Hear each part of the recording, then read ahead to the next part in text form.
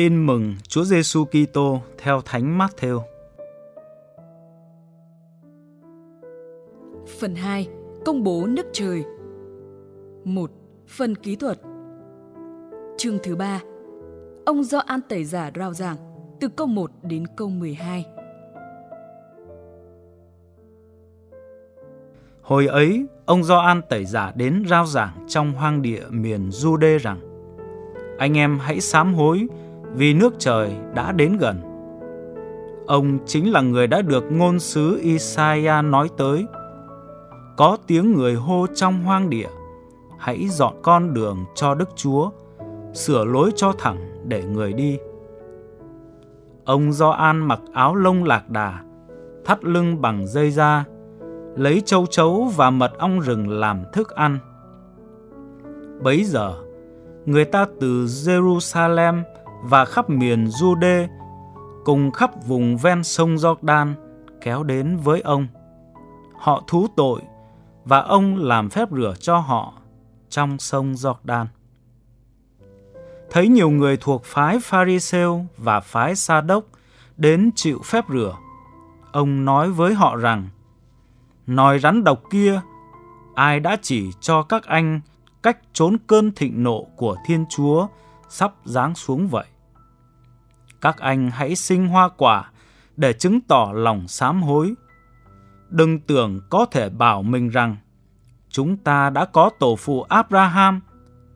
Vì tôi nói cho các anh hay, Thiên Chúa có thể làm cho những hòn đá này trở nên con cháu ông Abraham. Cái rìu đã đặt sát gốc cây. Bất cứ cây nào không sinh quả tốt đều bị chặt đi và quăng vào lửa. Tôi làm phép rửa cho các anh trong nước để giục lòng các anh sám hối.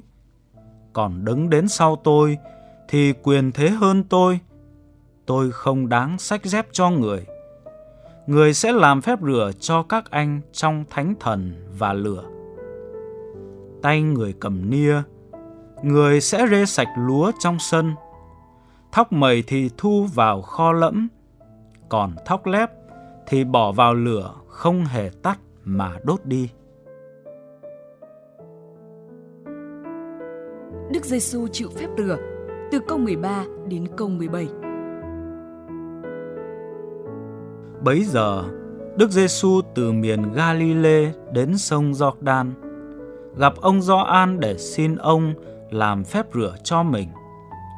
Nhưng ông một mực can người và nói: Chính tôi mới cần được Ngài làm phép rửa, thế mà Ngài lại đến với tôi.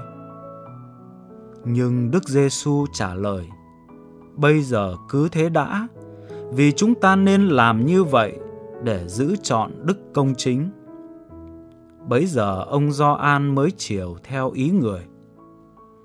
Khi Đức Giêsu chịu phép rửa xong, vừa ở dưới nước lên, thì các tầng trời mở ra. Người thấy thần khí Thiên Chúa đáp xuống như chim bổ câu và ngự trên người. Và có tiếng từ trời phán: Đây là con yêu dấu của ta hài lòng về người.